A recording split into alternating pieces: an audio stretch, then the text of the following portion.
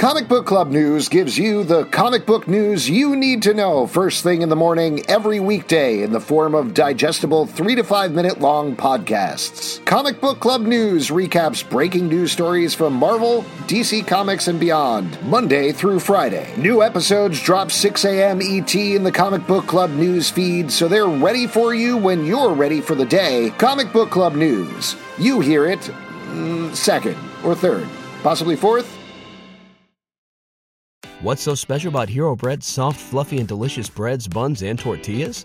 These ultra-low net-carb baked goods contain zero sugar, fewer calories, and more protein than the leading brands, and are high in fiber to support gut health. Shop now at Hero.co.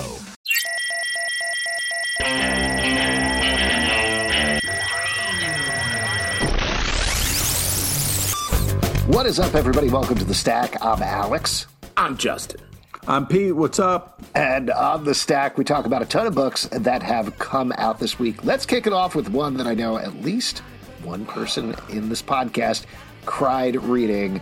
Nightwing number 100 from DC Comics, written by Tom Taylor, art by Bruno Redondo, Scott McDaniel, Rick Leonardi, Eddie Barrows, Javier Fernandez, and Mikhail Janin. This is, of course, a big anniversary issue for Nightwing. It's also bringing the Heartless, I keep getting this name wrong. Heartless, yeah. Yes, Heartless, there you go.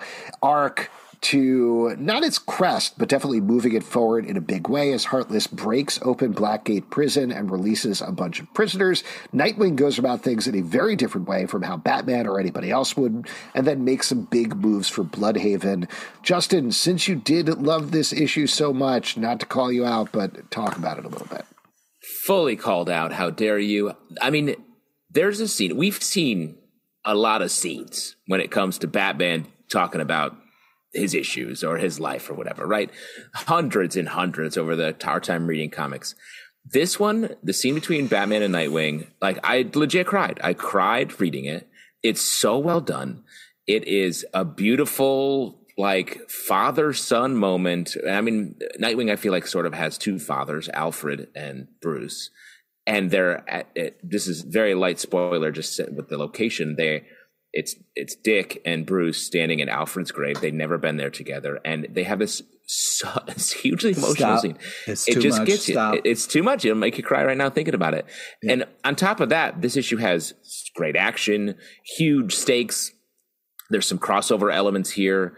There's a big new sort of reset for Dick Grayson's place in the DC universe, as well as like just a great rousing speech from this hero, this singular hero in the DC universe. Despite the fact that he's part of a Bat family, he still stands alone. This is a run that has been epic by Tom Taylor.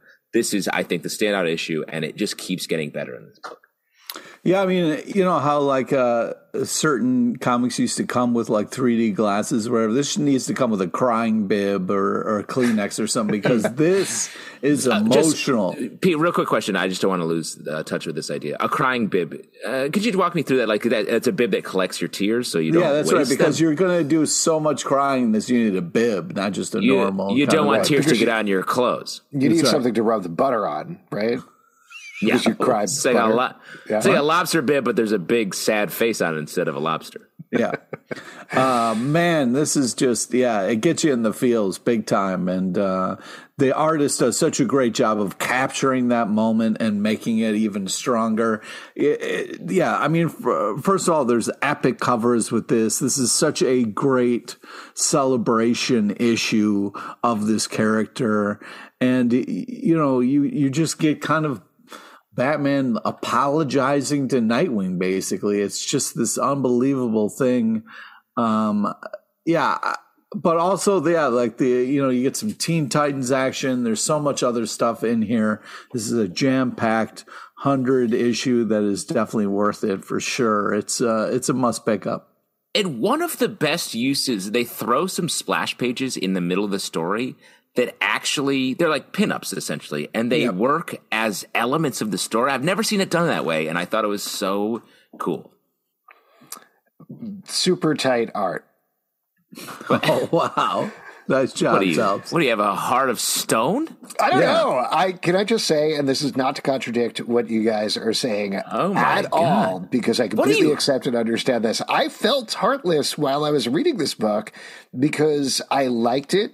I like this. Alex. It's good as always. I thought the conflict with Heartless was cool. Like I said earlier, the thing with Nightwing taking a very different tact with the prisoners and saying, hey, we don't have to beat each other up. Let's try something different here. Help. I thought was really smart, very smart plotting throughout. But there were a couple of things that didn't quite hit as hard for me. How dare you? How dare you? One of them was the Nightwing calling Bruce dad moment, because we've played that a bunch of times already. And that's the only reason. Like, it worked. It was paced out correctly through the art. But there was that thing with Bruce calling Alfred dad. And that was the thing that got me, like, choked up. And this felt like we've seen Robin call Batman dad, Batman call Robin son. This is just another iteration of it. It's a very well done one. Just another iteration? But it sucked, and I hated it. No, it was fine. It was fine. I legitimately read this moment. I was like, why am I not feeling this emotionally? And I think it's just because I've seen this beat a couple of times before, and it works, but it didn't hit me as hard in the same way. Wow. I think you must have food poisoning, or did you get hit in the head with a hammer recently? Yeah, a bunch of times. Is that a big deal? That's it. Yeah, I think that's why you don't feel, because otherwise you must have some sort of. Yeah, can I talk about the ending as well? Because that was the other part that didn't work for me. Asshole. I mean, Jesus Christ. Okay, it's fine. My son. What do you mean? Yeah, okay. I'm telling the truth. We just the other day, and this is 100% true, I was standing by my butler's grave with my son. And I was like, by the way, you don't need to call me dad or anything. And he's like, I never would. And we were like, nice. You want to get cucumber sandwiches? That's as emotional as you get is double thumbs up. That's double thumbs up, bro. That's your I bro. Love you. Hey, little double bro. Thumbs. Little bro. Can we talk about the end for a second as well, and then we got to move on? I need to visit your butler's grave as well. I feel bad. I have never dropped flowers. I spit on your butler's grave. The other thing is, at the end of the issue, it's revealed he's asked the entire issue, do you want to be part of the Justice League? Not only that, we want you to lead the Justice League. I was like, this is a great move. Awesome. And the reveal at the end is he's like, no, we got to do something better here. We got to think about, like, the entire planet. We need to give them something that they've never seen before. And then his big move is to build another stupid freaking T-shaped tower. What do you mean the stupidest design of anything architecturally in the entire world. In the front of Blood Haven, he was like, guess what? We got the Titans back together. And I was like, yeah, I know. They were in another book this week. Wow. How rough. Wow. What a hater. Jeez. Anyway, I like this book. I want to build a T building for my T for Tyler corporate headquarters. Nice. Yeah, how are you going to do the J, by the way? You can do that? That's going to be a little trickier. Yeah, it's tough to do scoops. Yeah. I imagine doing a P. And Pete, you got like 9 P's in your name. Definitely the one side of the building ends up being very heavy if you build a P building. Also, nobody wants to go inside of a P building. Next up, Wasp #1 from Marvel, written by Al Ewing, art by Cassia Nye. This is not at all following up on the Ant-Man series that Al Ewing released a couple of months back. That was so awesome and jumped back through the history of Ant-Man. Instead, this is legitimately a Wasp series where you're teaming up Wasp with the newer version of the Wasp, Nadia, who I don't think we've seen in a little while, so it was very excited to see her back fighting a new old enemy that does tie back to her history. To be clear, I still like this and really enjoyed it, but I was expecting like another mind-bending trip through history, and this was a little more straightforward. Well, I do think it's perhaps going to take on some horror-y, outer limits, alien elements, because a lot of the stuff introduced here, I was like, oh, this is sort of schlocky in a way, but I trust Al Ewing to find the terrifying part going forward. Yeah, I mean, I thought this was a great start. I thought the Jarvis bit with the cocktail and all that kind of stuff was just now, Jarvis, great. There's a butler you don't see a lot anymore. Yeah, exactly. Well, and let me ask you, like Alfred Jarvis, sort of in the same vein. Like, Pete, you love how dare Alfred. you? Wait. You can't compare Alfred and Jarvis, you asshole. All right, Alfred is a father figure Jarvis is like, he's there every once in a while, but he didn't like raise Tony. He wasn't like a huge part of his life at all. I mean, he helped him out a couple times. You can't. Butler preferential treatment. You have to treat all butlers equal, Pete. Oh, agreed. But I'm just saying they're all our children. Oh my God. Alfred is a father figure. Jarvis is like someone who's helpful. I mean, what do you? Here's the thing. Alfred's always showing up with food that nobody wants. Oh. Jarvis, he's mixing a drink. He knows to like, here's your coats, put your stuff over here. He's just running. He's running the show. Alfred has the perfect thing that kind of makes Batman go, "Oh, cold soup! You're a genius!" And then he's able to solve the thing. You know, that's what the Riddler meant by sold coop. He was talking about cold soup. I figured it out. You know, I'll always have a soft spot for Jarvis because one of my absolute favorite storylines of all time is Under Siege, the Avengers storyline, where he got the shit beat out in the middle of Avengers Mansion by the Masters of Evil. And that was gut-wrenching back in the day when I read that. So I've always liked that guy. Because he got his ass kicked in front of you. No, because it's really emotionally involving when it happens, when you're like, oh my God, this is horrible, because you expect it to happen, and it does happen. The rest of the Avengers who are trapped in the mansion with the Masters of Evil get broken. But watching it happen to Jarvis, who doesn't deserve any of this, is heartbreaking. Okay. Yeah. You should have to hire a super butler if you're a superhero. Come on. Absolutely. Anyways, getting back to this comic, I like the villain here, the kind of old-timey whirlwind villain, and then also the kind of new monster villain that's introduced. So spooky and fun. I thought this was great. The perfect book for Halloween, which is coming up. Next up, Immortal Sergeant, #1 from Image Comics, written by Joe Kelly, art by Ken Nimura. This is reteaming the team from I Kill Giants, Pete. Come on! A new book about a police sergeant who is not actually immortal, but he is called the Immortal Sergeant. The funny thing about this book, which I was surprised about, is it doesn't actually introduce the concept of the book in the first issue. I didn't realize what it was until I read the back of the issue. Same experience. I was like, because I was like, there's not a lot happening with this guy. He's just going around sort of like being himself. And then you get to the I guess it is like the back cover, basically, which lays out the premise. And I was like, oh, I guess we'll get to that next time. But that said, Pete, I Kill Giants is one of your favorite books of all time. What did you think about this reteaming of this writer-artist team? Well, what I love is, first off, the kind of like paneling and the art design is just so action-focused and so kind of unique and cool. There is just the storytelling in this is just such a next level. I mean, you kind of have this like dirty, hairy, old school kind of like detective dude who's kind of been around for too long and is curmudgeon-y. So it's interesting to see what this is going to evolve into. But it's very unique and very stylistic. And I mean, just the kind of the art is worth it to pick it up alone. I mean, I agree with that. I think the character designs are great throughout here. And since we don't actually know the premise unless you read the back cover of the book because it doesn't show up there, I think just on its own as a character sketch, Joe Kelly knows how to write characters. So yeah. It is, like we're saying, this very interesting Dirty Harry type. So even though I was like, I'm not sure what the point of this book is yet, I still enjoyed it while I read it. And I'm definitely on board for issue 2. I did too. In fact, the fact that I didn't read the premise until the end, I enjoyed because I was like, "Oh, that was just fun." It's you don't know what's happening really, so it's a fun ride because it's a well done comic.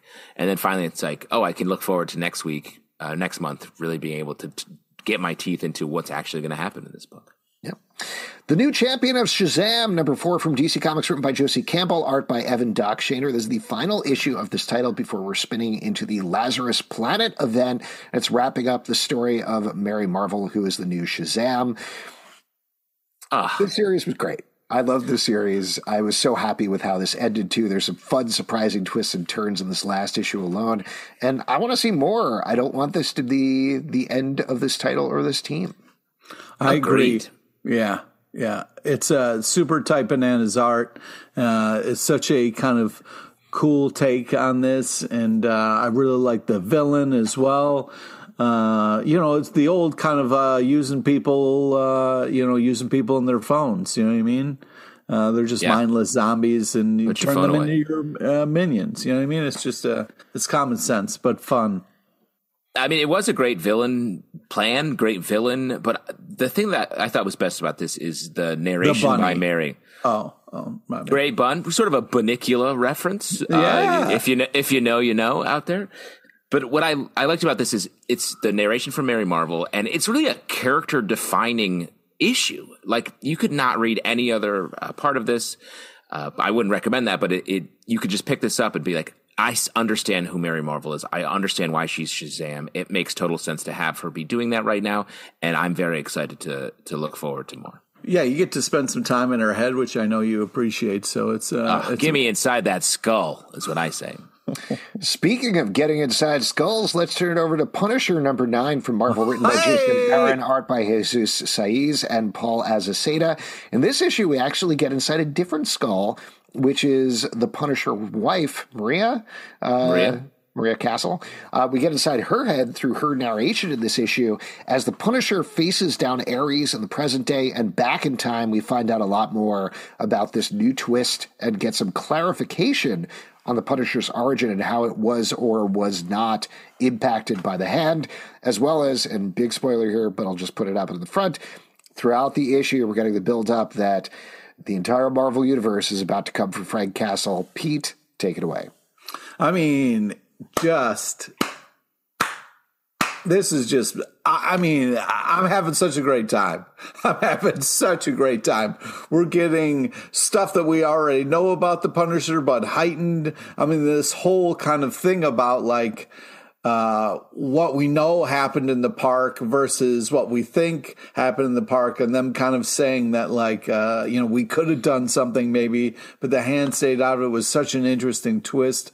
Also, this revelation that like Maria loves the badass side of the Punisher and is like into it is such a kind of crazy reveal.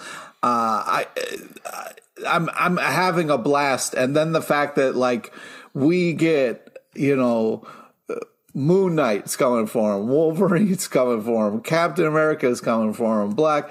It's just unbelievable. I don't know how this is all going to go down. I'm very worried. But holy crap. And then while all of this is happening, you have like Punisher who's reaching godlike powers, taking down Ares. This is just insane, but it's also so small. We're learning such small, like little unique things in this crazy over the top story. The art is bananas. This is an unbelievable comic. I'm having the time of my life here. The Punisher is bananas, I would say. I agree. I like this book a lot. I like this issue. But how can you root for the Punisher? Like, are you rooting for the Punisher in this book, Pete? How could you not? I mean, he's fighting for he's love. He's the bad guy. He's definitely the bad guy. Literally every hero is going to come for this guy. Well, it seems like you just want to sit him down and have a conversation. You know what I mean? Just talk it out. He's not the conversationer. He's a Punisher. In fact, I don't think he says much at all in this issue. Does he have any words besides "arg" a couple of times, maybe?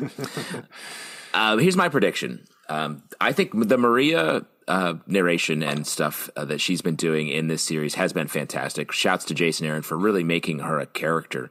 My prediction is in this issue, she realized that she is sort of the origin of the Punisher, and she's the only one that can stop him from being a maniac. So she will end up taking him down at the end of this arc.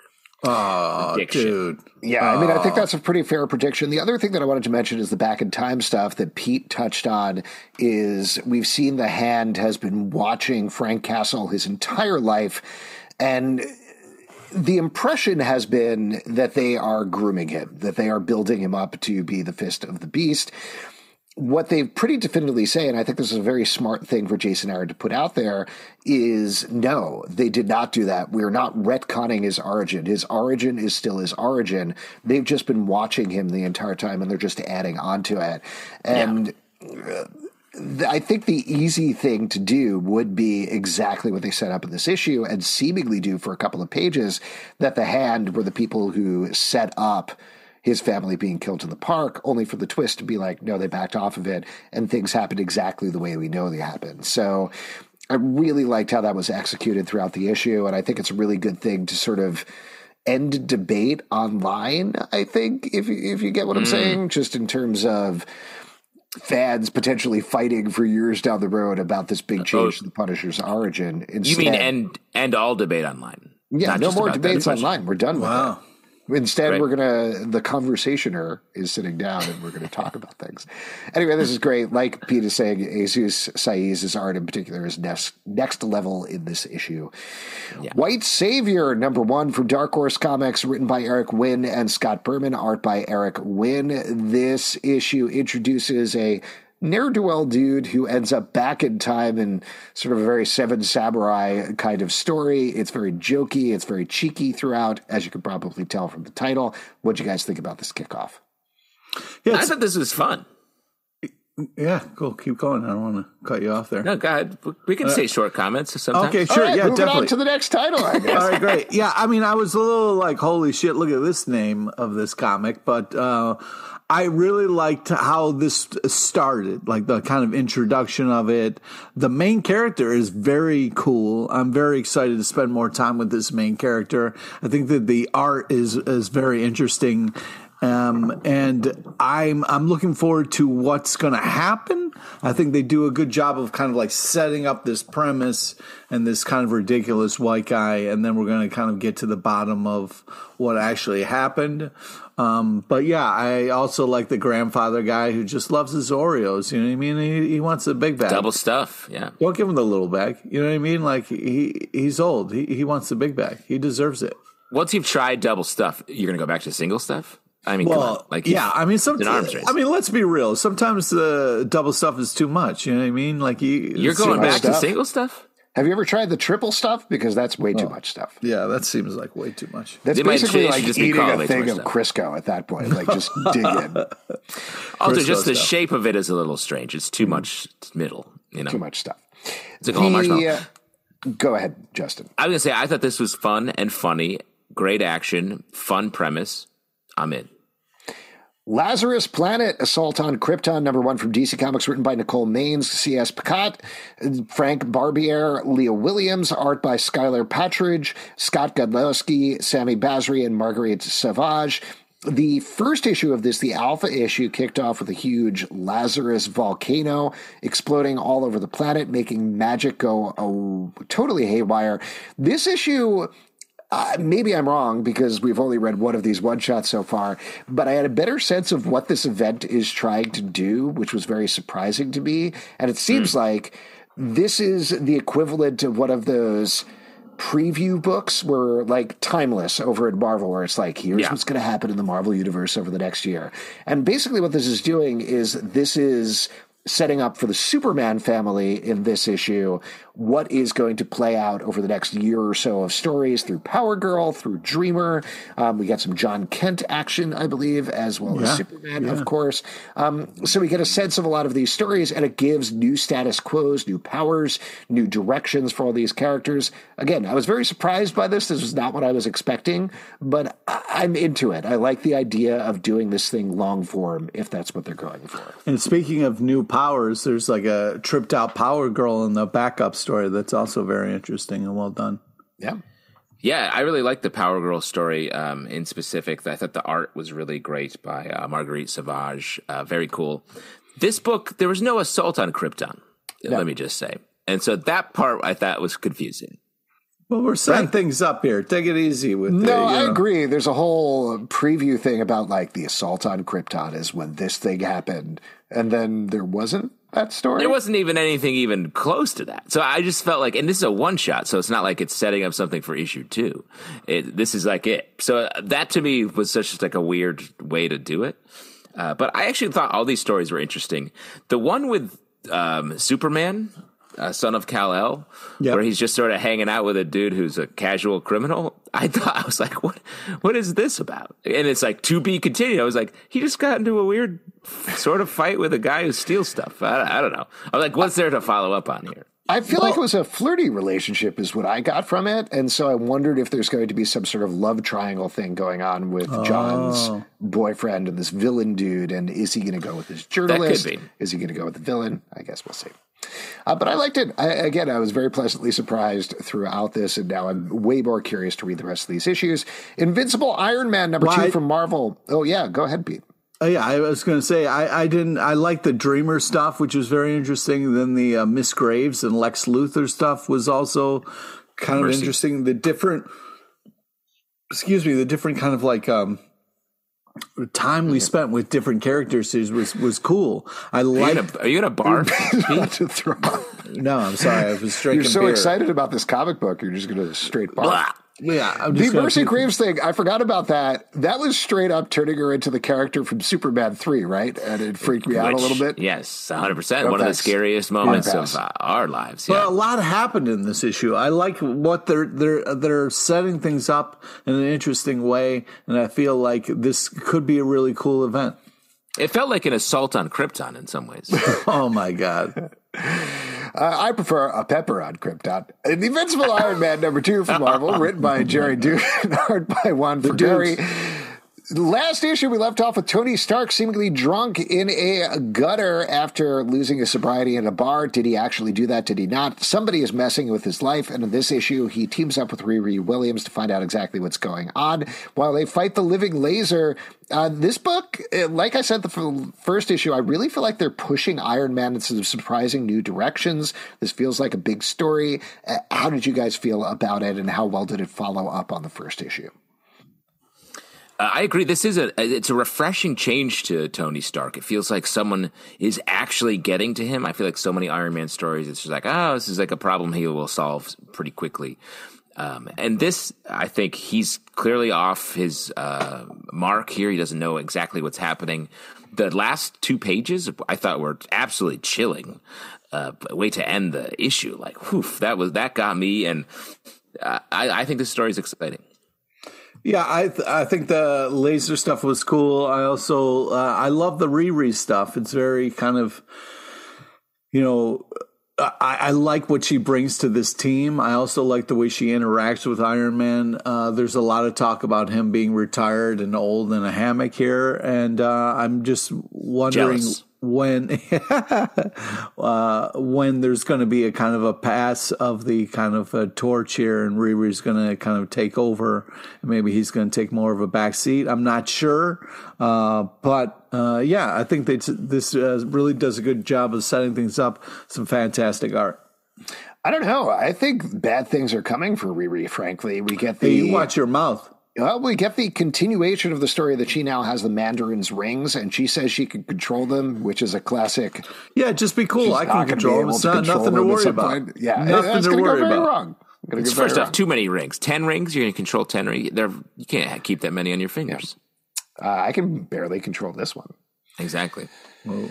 Well, anyway, Chroma #3 from Image Comics by Lorenzo Di Felici. In this issue, we're picking up at the cliffhanger of the last one as our main character with 2 different eyes is about to be killed by a crazy old man. Does she escape? Yes, she does. There's more comics, but, it's certainly up in the air. We get a big twist here at the end of the issue, as well as the breaking news for me. The next issue is the last issue, which is a huge bummer because this series is cool. I love this series as well. The art is so well done. The use of color naturally is beautiful. The story, this issue, I was like, I don't quite know where the story's going. And so for the last issue coming up, I guess she's going to meet her father potentially. It seems like, but that feels a little bit out of nowhere. So I'm curious how all of the elements are going to come together. Super tight bananas. I just think the art is such a cool, unique take. Love the different colored eyes and the effect it has on everything in this comic. It's just such a gorgeous book, such a creative book, so art-led, very interesting. I'm hanging on every panel and page. I'm scared to see this end, but I'm excited to see how this is going to wind up. Listeners, shout out in the comments when he says super tight bananas. Do you picture the bananas from a box of Runts? Because that's what I think of. Really interesting. I picture a peeled banana, which is the opposite of a super tight banana. That would be a loose banana, if anything. Yeah. An unpeeled banana in your hand? Why would you ever do that? I don't know. You don't just eat down I'm not from quite sure. We're just talking about things we picture in our head, right? In our mind palaces. You picture Pete nude holding an unpeeled banana? I didn't say nude. Don't do that to but people. you intuited correctly. The way you said it said, Pete, when you hear yourself say that, are you just eyes rolled back in your Zen state? Or like, what are you picturing? When you're saying that nonsense, what are you picturing? I'm picturing just unbelievable art that you can't contain in a banana. Weird, even weirder than I thought. That definitely threw me. The Vampire Slayer number 10 from Boom Studios, written by Sarah Gailey, art by Hannah Templar. In this issue, we're focusing in on Willow after she has destroyed Hungus, the spider lady who's been trying to eat Buffy the past couple of issues, and things go horribly wrong. If you thought Dark Willow was bad in the series, this is maybe going even worse in a very big way. This is a wild issue that I did not see coming, but I thought the art was phenomenal, and it was dark and upsetting while revealing a lot of stuff about the characters that we haven't known. Justin, it looks like you're bursting at the seams here. Yeah, I really like this issue, and what a turn about. Like, to maybe this is actually what this series is about, I thought was really cool by the end of the issue. And the way that we're riding with Willow and we get to hear her define like all of the different people who've been in the book the whole time, I thought was a really cool story structure. Yeah, and the line like, "Hey, get out of my head" was fun. Yeah, I think this continues to kind of get better and better with each issue. I feel like this issue in particular really picked up steam and had an amazing pace to it. It was a lot of fun. What's so special about Hero Bread's soft, fluffy, and delicious breads, buns, and tortillas? Hero Bread serves up 0 to 1 grams of net carbs, 5 to 11 grams of protein, and high fiber in every delicious serving. Made with natural ingredients, Hero Bread supports gut health, promotes weight management, and helps maintain blood sugar. Hero also drops other limited edition ultra-low net carb goodies like rich, flaky croissants and buttery brioche slider rolls. Head to hero.co to shop today. Batman One Bad Day, Bane, number 1 from DC Comics, written by Joshua Williamson, art by Howard Porter. Like the rest of these titles, this is focusing in on a villain in the Batman universe, somewhat presumably out of continuity. Here we're getting a far future Bane who has purged most venom from the world working with Batman. Of course, there's a little bit left, and it ties back to Bane's origin. This, to me, felt a little less like a One Bad Day issue and more like a pitch for a Black Label series that got condensed into one issue. And on that note, I liked it because I like Joshua Williamson, I like Howard Porter, but curious to see how it struck you guys. Well, this was a super Bane-sized issue. You get a ton of comic in here. There's a lot of amazing stuff that happens. Also, amazing covers in this. But yeah, we kind of have Bane as a wrestler and then kind of dealing with the venom in the world and the unlikely teaming up with Batman there. So, yeah, I mean, the art here is super roided bananas. It's just fantastic in all the great ways that you want out of a Bane book. I think it does such a great job of highlighting Bane in a cool way. I thought this was just a fantastic issue. Super fight Bane Annas, I think it's just, you're leaving it on the vine, Pete, quite literally. I agree with you, Alex. This felt like something that lives on its own outside of the One Bad Day series of books, an Elseworlds title or something like that. Yeah, that's not a criticism. One Bad Days have been really great comics. This is a great comic. I mean, what was the bad day that Bane had here? Well, he thought Venom was gone, and it turns out it wasn't, and he's got to team up with his foe that he hates, but he's got to do it. I mean, by the end of it, he's sort of bummed out. I would argue it's longer than a day, though. It definitely takes a couple of days, at the very least, if not weeks. Well, as long as there's one bad day featured, I think it's living up to the name of the title. We're really getting into technicalities here. This could be Bane as a wrestler, do a powerbomb-esque. I could see Bane being sort of someone that they fight. I think that could be cool. And the end, this is spoilers. Is Batman actually there when Bane's talking to him?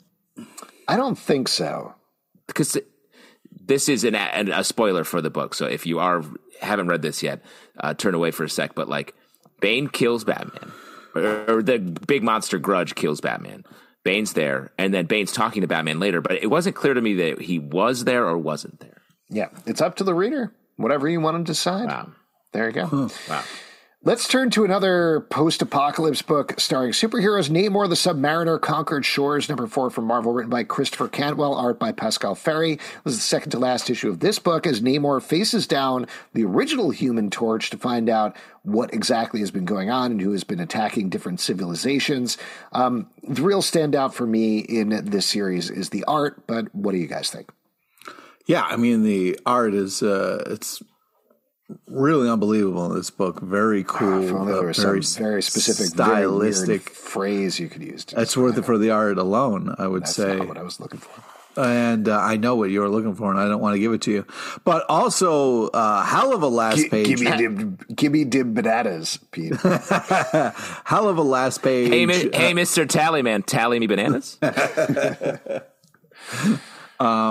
Yeah, I mean, Namor kind of loses his cool a little bit, and, spoilers, but maybe kills Johnny Storms. That wasn't Johnny Storm. That's Jim Hammond, the original Human Torch. But still, who's a robot. Oh, I really like the invaders' friendship that we get into here. We get to really see that on display. Namor being Namor, he can't resist having a temper tantrum when we all know that he is in the wrong here. So curious how, because I think the next issue is also the last issue of this series. So curious to see where we go to close that up. And I talked about this in the live show, but Frankenstein being here, I'm like, what's the deal? What a weird choice to be here. Someone who never hung around with any of these people. So it feels weird that he's hanging out. Art Brute, number 2 from Image Comics, written by W. Maxwell Prince, art by Martin Morazzo. This is following a radical art adventurer who is trying to track down an Andy Warhol's type character who may in fact be Andy Warhol as he is wrecking paintings and destroying the very fabric of the world. As always with this team, it's wild, it's weird. How'd you guys feel about the second issue? I agree. I think this is such a cool interesting looking book. The art sucks you into this very creative, cool world. And, I love the choices that they're making, how weird it is, how meta it is. I'm not sure everything that's going on, but I'm having a great time. Just like regular reality for us. This is, if you like Ice Cream Man, this is like an extended Ice Cream Man. It's definitely worth checking out. Maybe not as scary, though. Maybe. I don't know. There's some pretty terrifying things that happen here, but it's really cool. Love the characters. The art's great. Fantastic. Stargirl, The Lost Children, number 3 from DC Comics, written by Jeff Johns, art by Todd Knock. In this issue, Stargirl officially meets the villain, or one of the villains she's facing down, who has been kidnapping lost sidekicks and exiling them to this island that they are never allowed to leave from. We get some big reveals here of legacy characters, some of whom have existed previously and some who have not existed previously in continuity. Like I said with the last issue, I really like what Jeff Johns is doing here. This is right in his wheelhouse in terms of weaving in and out of continuity and digging into what makes these characters tick here with sidekicks and why they exist in the first place. It's a good emotional hook, and the Todd Knox design of the Baba Yaga-esque villainous character I thought was very well done. Yeah. This is one of my favorite Jeff Johns books in a long time. Like, I think it's right in his wheelhouse, talking about sidekicks. That's and exactly really, what he said. It really, well, I'm echoing. That's, saying wheelhouse is in our wheelhouse. Oh, my exactly. God. This really goes into the sidekick stuff and really brings it to a new place, I feel like. And the art is fantastic as well. Yeah, the art's super tight bananas. I'm just going to echo and echo and echo. But I also really enjoy the creepy ass villains here, and I'm having a great time with this book. Deadpool number 3 from Marvel, written by Alyssa Wong, art by Martin Coccolo. In this issue, Deadpool is recovering from the Carnage symbiote that has been stuck inside his tummy. He is going on a cute date to the zoo, and meanwhile, Lady Deathstrike and a bunch of other folks, including Doc Ock and Harrower, a new villain, are all trying to track him down and kill him, of course. I think we've been enjoying this series so far, but how did you guys feel about issue 3? Pete, have we been? Yes, we have. Yeah. Is a zoo a good date spot? Oh, yeah. What are you talking about? Like a first date? Yeah. Well, I don't know about a first date, but it's definitely a cool... Wait, why would it not be a good first date spot? I don't know. It's getting into a lot of issues like you're talking about. Like zoos are controversial. Sure. If you shouldn't take somebody who doesn't like zoos to a zoo date, but you also shouldn't take somebody... Or scared of animals. Yeah, or exactly. maybe But I think in terms of like... You got it walking, right? So you have time to chat with each other. And Most if the important thing conversation about a date lags, is the if the walking. conversation lags, you could be like, "Hey, look, there's a lion," and talk about the lion.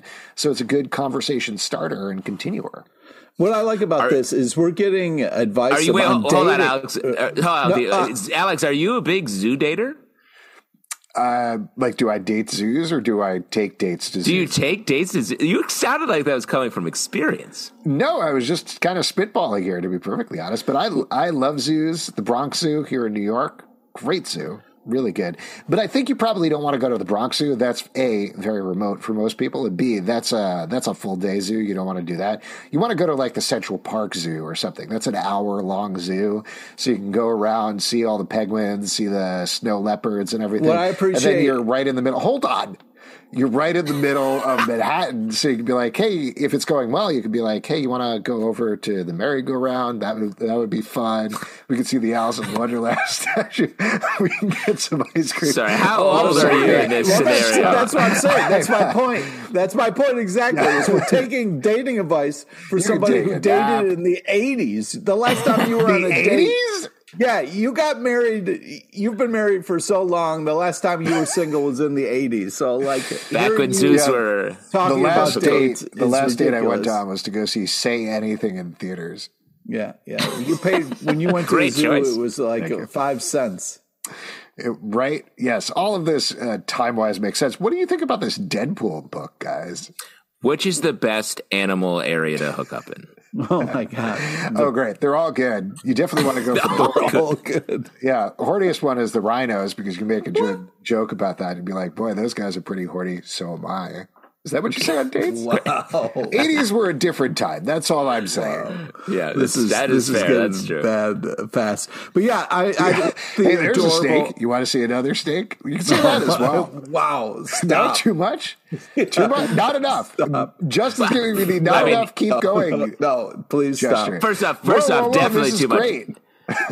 Second off, as to be like, want to see another snake is like a way of like, to be like, look, I have a snake, my dick is a snake. Don't ever whip it out on the oh my God. All right. Being in a public place. And, all right. Anyways, there's a lot to really. Well, the animals are having sex there. So. Constantly. I don't know. They are. Well, they are. This is I'm going to give you a hot dating tip. When you get to the zoo, when you get your tickets, you'd be like, which animals are having sex right now? I want to take my date right there. Excuse me. Excuse me, zoologist. Which cage is the animals having sex? Oh, are you on a date? Are you on a date? You want to? Oh, okay. You got to head right to the bear enclosure. This comic, Deadpool, I think it's an adorable date. It's fun, super creative. I think it's a kind of classic Deadpool comic. It feels like Deadpool. There's a lot of he's in it. Sweet moments, but also there's a lot of silliness and fun. Fantastic art. I think this really does a good job of capturing the humor of Deadpool. Agreed. The Carnage stuff is sort of the weird curveball. Yep. I'm curious what that's going to end up meaning for Deadpool, but the cute date feels like right. Great last page. Great last page. Great love page. Oh boy. Shirtless Bear Fighter 2, number 6 from Image Comics, written by Jody LaHoop, art by Neil Vendrell. In this issue, we finally get Shirtless Bear Fighter coming back and joining the fight against Ursa Major. There's tons of bear puns as usual, as well as, big spoiler here, a multiversal and often very nude contingent of shirtless bear fighters. As usual, every issue of this book is completely ridiculous and completely enjoyable. Well, that's the thing. I keep every time I'm like, okay, is this the issue where this is going to get old? And the answer so far is no. These continue to be a ton of fun. They're over the top and ridiculous, but in some really cool ways and very creative ways. We get some touching moments with Shirtless Bear Fighter and his mom, which is I did not see coming. But the art is fantastic. This world they've created is hilarious and ridiculous and over the top. But it's also super sweet and is very interesting and continues to be interesting. I'm impressed with this book. To be concluded next issue. Will the bear fighter put a shirt on, perhaps to go sit down at a restaurant? I guess we'll see if he gets service. Fables number 157 from DC Comics, written by Bill Willingham, art by Mark Buckingham. In this issue, a bunch of things continued to happen. I don't know exactly what to say about Fables at this point, other than every issue is good, and the art is really good, and it presents more things about these characters we like. Super tight bananas art, all caps, the art in between all the caps. Panels, the creativity that goes into the art in this book is next level. It's legendary.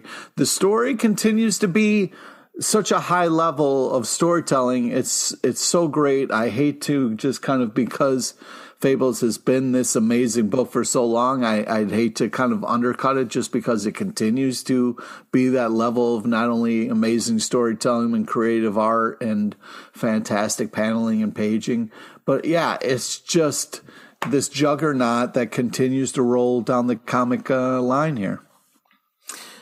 The way that Bill Willingham sort of thinks in Fable, I feel like it makes the writing very different. Like the Fables logic that is inherent to all these stories is really fun, and it keeps it fresh, even though we're with the same family. We're doing a lot of similar things to what we've seen in the previous 156 issues of this series. But it still feels new, feels fresh, and I like some of the stuff that happens in the latter half of the book is setting up for some even more interesting stories coming down the line. Avengers Forever, number 13 from Marvel, written by Jason Aaron, art by Aaron Cooter. In this issue, Old Man Phoenix and the Daughters of Thor have joined the fight against the army of Mephistos that are attacking the Citadel at the center of the multiverse. By the end of the issue, we get the reveal of the big villain. This was teased in the last issue of the arc, which is Doom. Basically wants to take over the universe and make everything Doom. Of course he does. And we have the big reveal of Avenger Prime at the end of the issue that is, without spoiling it, so obvious we should have seen it coming. I absolutely did not see it coming, but it's completely perfect. I want to hear what you guys think about the book, but I want to throw something out as well here at the beginning. My big thought reading this issue, even though I love that this is comics, I felt like if they want a map for whatever the next big storyline is in the MCU after the current phases with all the Kang stuff, this is what they do, straight up. Really? Wow. Yeah. It's I would think it's a little early to go to full mashup zone, but maybe. Yeah. No, I'm saying this is like 10 years down the road. Like if they're looking for something past the multiverse saga, they want to lay stuff in, this is where you can go.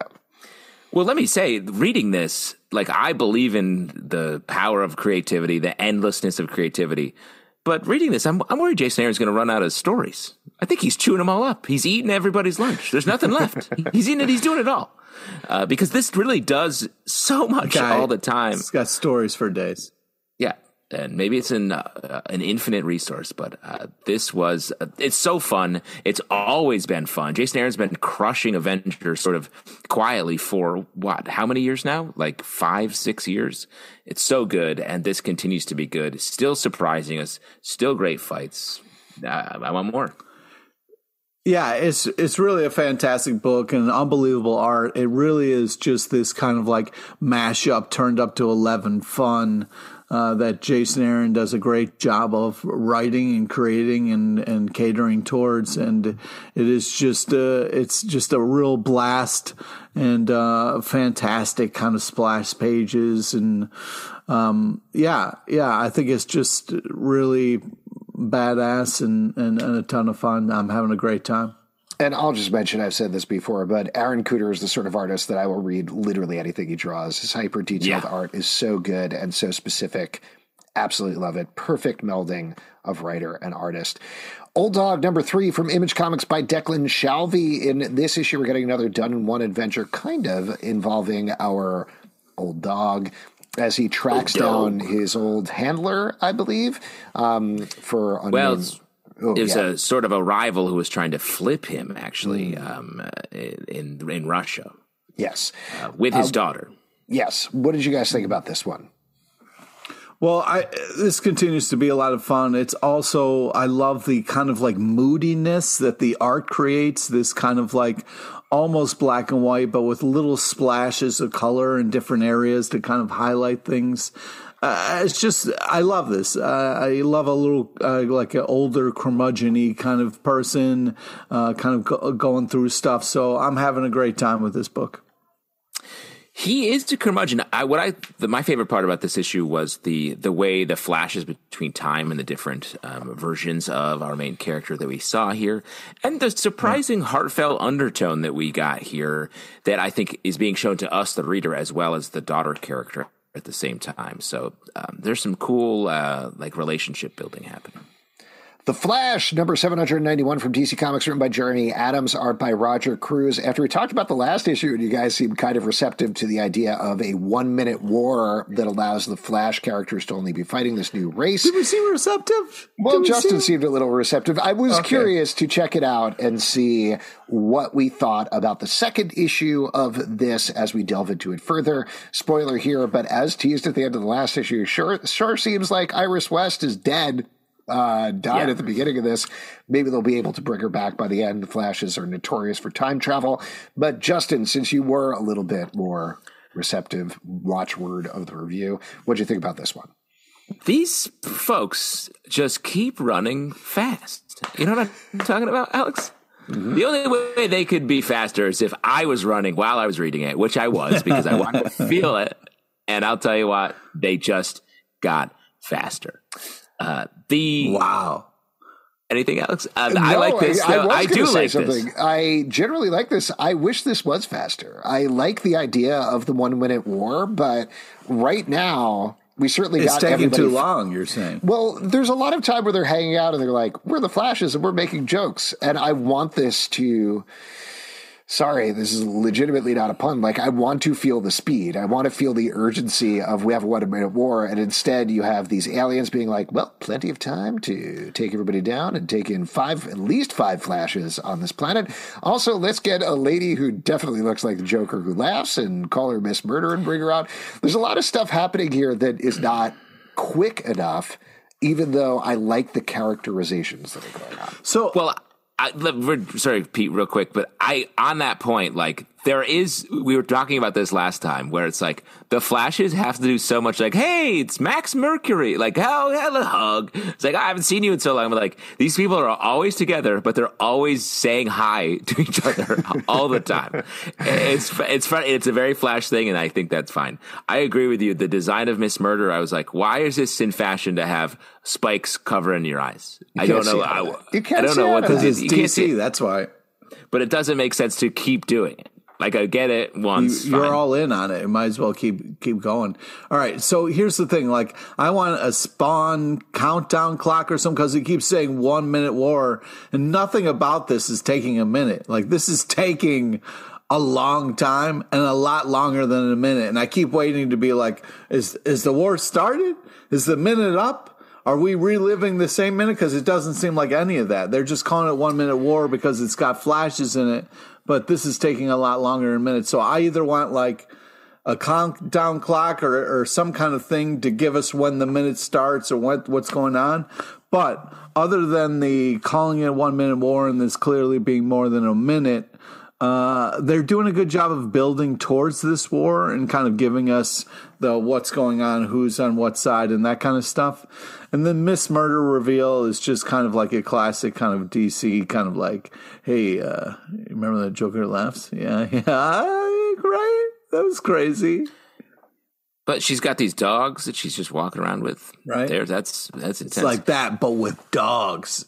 I will say I do like the premise, and I don't mind that that it's taking some time, because I think the point is, to everyone else it's 1 minute, but they're going to fight a whole war in that minute because they're very but when does the minute fast. start, and when is the? It already started.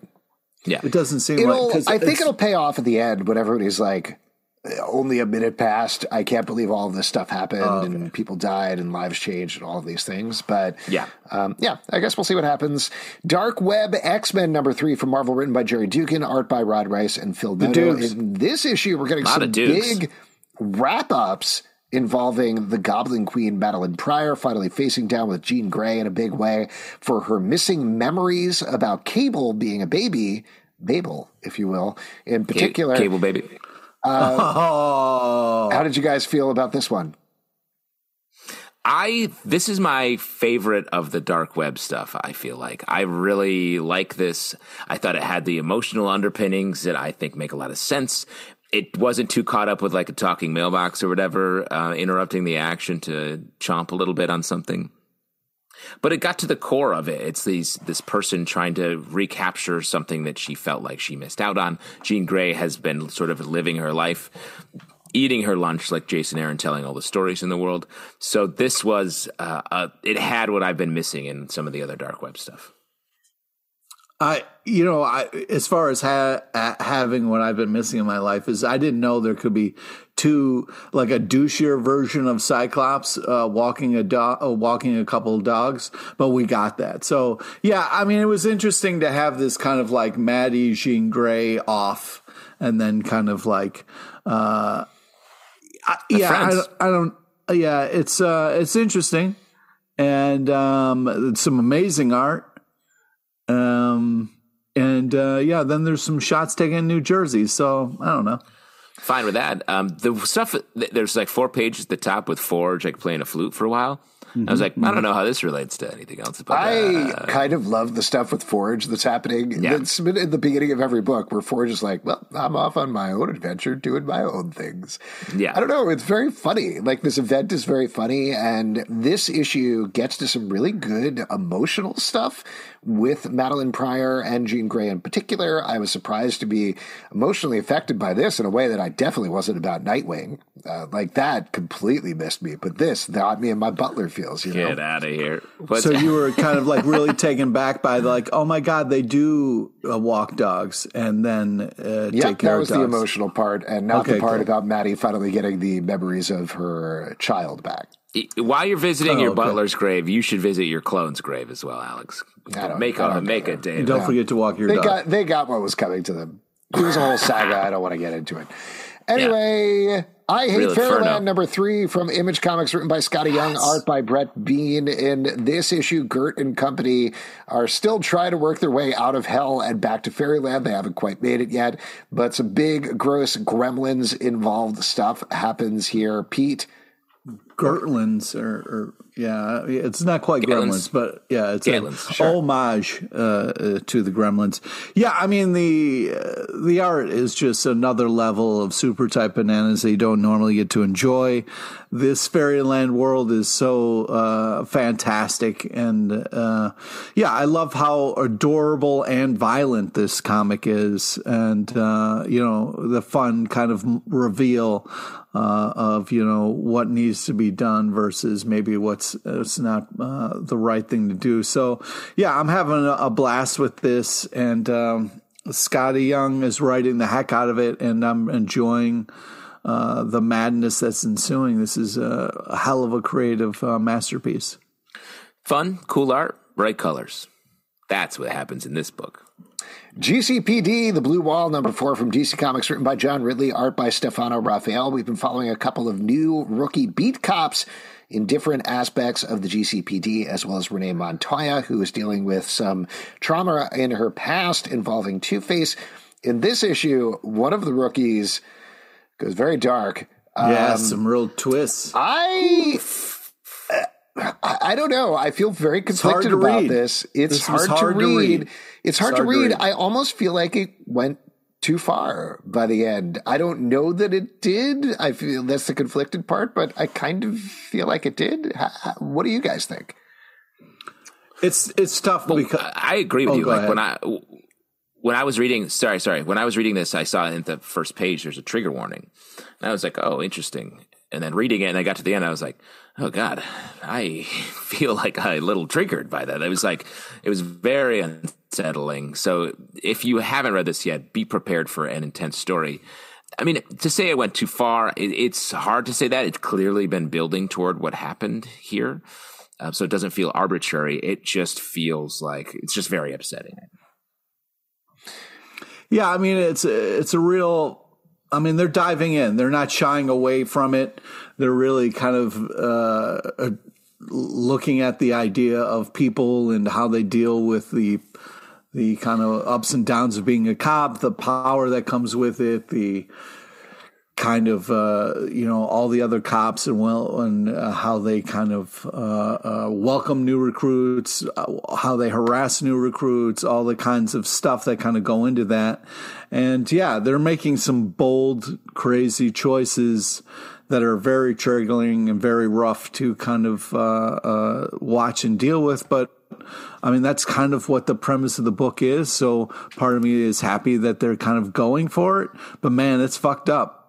Well, I think this is the part that bothered me a little bit is I've really appreciated in the first 3 issues how they're taking relatively realistic look at what it would mean to be a police officer in Gotham's, and it just happens to be set in Gotham City. Like, it's exploring this, it's exploring these stressors, all of this stuff with Batman and villains and everything is in the background. It's there, it's present, but they're just beat cops. Like, they're just doing stuff. Yeah. And the end of this issue felt to me, even though these sorts of things, and I know we're dancing around spoilers here, but these sorts of things, of course, realistically happen. It felt like a huge jump into Gotham City territory with this character here at the end, what they do. And that was the thing that felt like it was a little far to me. Ultimately, it's how they execute it going forward. I'm going to keep reading this book, but that, I guess, gets to the core of my issue with it. I just want to quickly shout out the art. I thought it does a good job of getting the grit and the way they are super close up on our characters' faces. I thought it makes you feel that pressure that everyone's under in this. Sorry, issue. did you say it was super tight bananas on their face? Or? So I didn't use the word bananas. Did okay. I say bananas? Am I saying bananas now? Oh, no, boy. Hulk number 11 from Marvel by Ryan Ottley. In this issue, Hulk is on a planet of Hulks, and they play a game called Godball, which involves taking a planet and smashing stuff. This, to me, and maybe it's just because it's Ryan Ottley solo on this, felt like an issue of Invincible. That's the exact same comment I had. It feels like Invincible. How dare you? How dare I? It's not We bad. like How Invincible. dare you? You love like this. Invincible.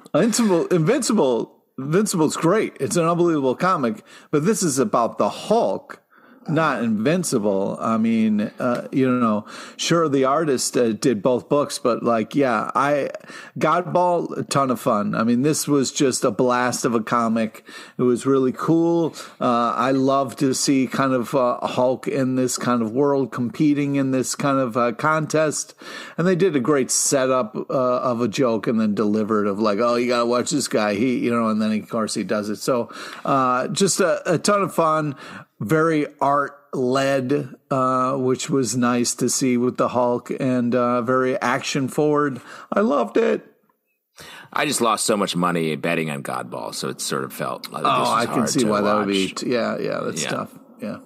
Hexware number 2 from Image Comics, written by Tim Seeley, art by Scotto Lavina. In this issue, they do a really nice job of laying out the premise that was, frankly, I think a little confusing, though interesting in the first issue, where one of the characters goes up to the main character, is like, whoa, whoa, whoa, you are the spirit of a girl who was killed, put in her robot maid, and now through the magic powers, you have to track down demons. And she's like, got it. That is me. That is me. Thank you. And I read that. I was like, thank you for laying it out. Now I can actually get into and read this book. And I liked the first issue, but had a hard time holding on to it. Had a much better time reading this issue, frankly, because of that layout of the premise. Yeah, I wish someone would do that for my life so I could really kind of straighten things out and get it more streamlined moving forward. You don't want to go down that road. I can do that bit if you want, Pete, but I don't think you're going to like what's happening. Yeah. Oh, no. But I agree. This really felt like it found its pace. it does such a good job of like setting up action and has amazing art. And I really felt like it really kind of found its footing and was just had a cool tone to it. Amazing last page. I can't wait for more. Yeah, I agree. I really like the art by Scott Olavina. Tim Seeley always brings it. I feel like this could have a long run on it. I feel like it's a world that they could really, really see a lot in.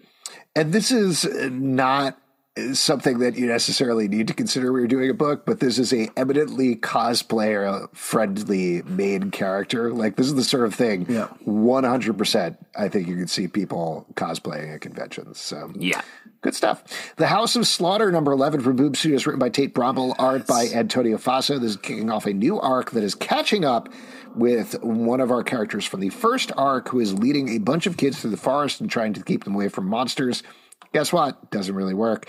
I know, I think both of you guys were saying, well, at least Justin, you were saying you like this more than the main book. How are you feeling about this new arc?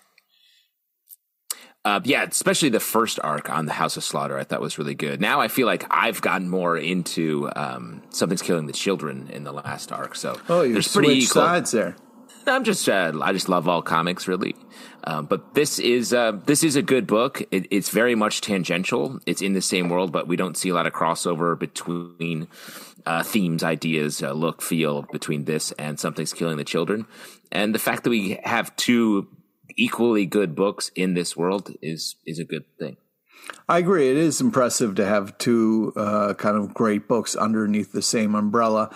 I love this art. It is so unique and so cool. It does such a great job of showing innocence, but also, creepiness and horror and kind of intensity. It's impressive that it can play both sides and sometimes at the same time, which is really impressive. I love the story. I love all the action. I love how we're getting to know more and more corners of this world and exploring it. I'm having such a great time with all these books under this kind of Slaughter umbrella. Slaughterhouse rules, Brian. Sergeant Slaughter. Yeah, I love being under a Slaughter umbrella. Alien number 5 from Marvel, written by Philip Kennedy Johnson, art by Julius Ota. This is, I think, wrapping up this arc, maybe, where a bunch of androids were sent to a planet that, of course, is taken over by aliens. It goes predictably wrong. What do you guys think about this one? This continues to be so badass and intense. I think I love how actiony it is and how much it goes down. Love the art. But man, just such a leaves in such a cool place. I think Philip Kennedy Johnson continues to destroy on this book, and is just I'm so impressed with this because it's like we're getting great alien content, great Predator content right now that could easily just be so played out and just phoning it in and kind of just like cashing in on the kind of like, okay, you know what these things are, and just staying in that wheelhouse. They're doing such a good job of like pushing things, but also keeping it in the same world. Super impressive. Phil Kennedy Johnson's a great writer, and I feel like, this, with each arc, he's slowly stepping a little bit further away from the base alien storyline. I feel like the first arc was very much in a good way. In a good way, yeah. Right in line with like what you'd expect from an alien movie. Still really interesting and different, but it has all the elements. And now we're slowly stepping out into more interesting territory. So that, I think, is a really cool way of going about it. Last but not least, What's the Furthest Place from Here? Number 10 from Image Comics, written by Matthew Rosenberg, art by Tyler Boss. In this issue, we're catching up with the pregnant character who left in the first issue, I believe, finding out what's been going on with her, and there's some big revelations about the world that we're living in through this comic. In particular, they show off a map of the entire world. I love that. So love awesome. Seeing a map. Oh, yeah. Every issue of this book rocks. It's great. Each issue feels... super tight bananas art. Great. I guess we've run out of steam. No, go, Pete. I don't. You keep saying like you're going to interrupt me, so All right, so yeah, it just continues to pick up steam, and we get more and more information as we're kind of going here. Super impressed with the storytelling, the art, just kind of blown away by this book and continue to be blown away. It's such an interesting story. I love this pace. It's so creepy and weird, but so great at the same time as well. I feel like what they've done with this book is with the writing and art, they've slowly stepped us out into this weird world where now it's just humming, though. It's all the pistons are firing. And so we get to just meet all these interesting people, and we've established that. The fact that we get the map in this issue, I thought was so cool because it feels like we've been in this world enough where we know the places, we know the different factions. It's really cool to really be in this world now at issue 10. Great stuff. And if you'd like to support this podcast and all the podcasts we do, patreon.com/Comic Book Club. Also do a live show every Tuesday night at 7 p.m. to Crowdcast on YouTube. Come hang out. We would love to chat with you about comic books. Apple, Spotify, Stitcher, or the app of your choice to subscribe, listen, and follow the show at Comic Book Live on Twitter, Comic Book Club Live on Instagram and TikTok, comicbookclublive.com for this podcast and many more. Until next time, we'll see you at the comic book shop. And I'll see you at the zoo. I'll be making out in the lizard cage. I'll be there.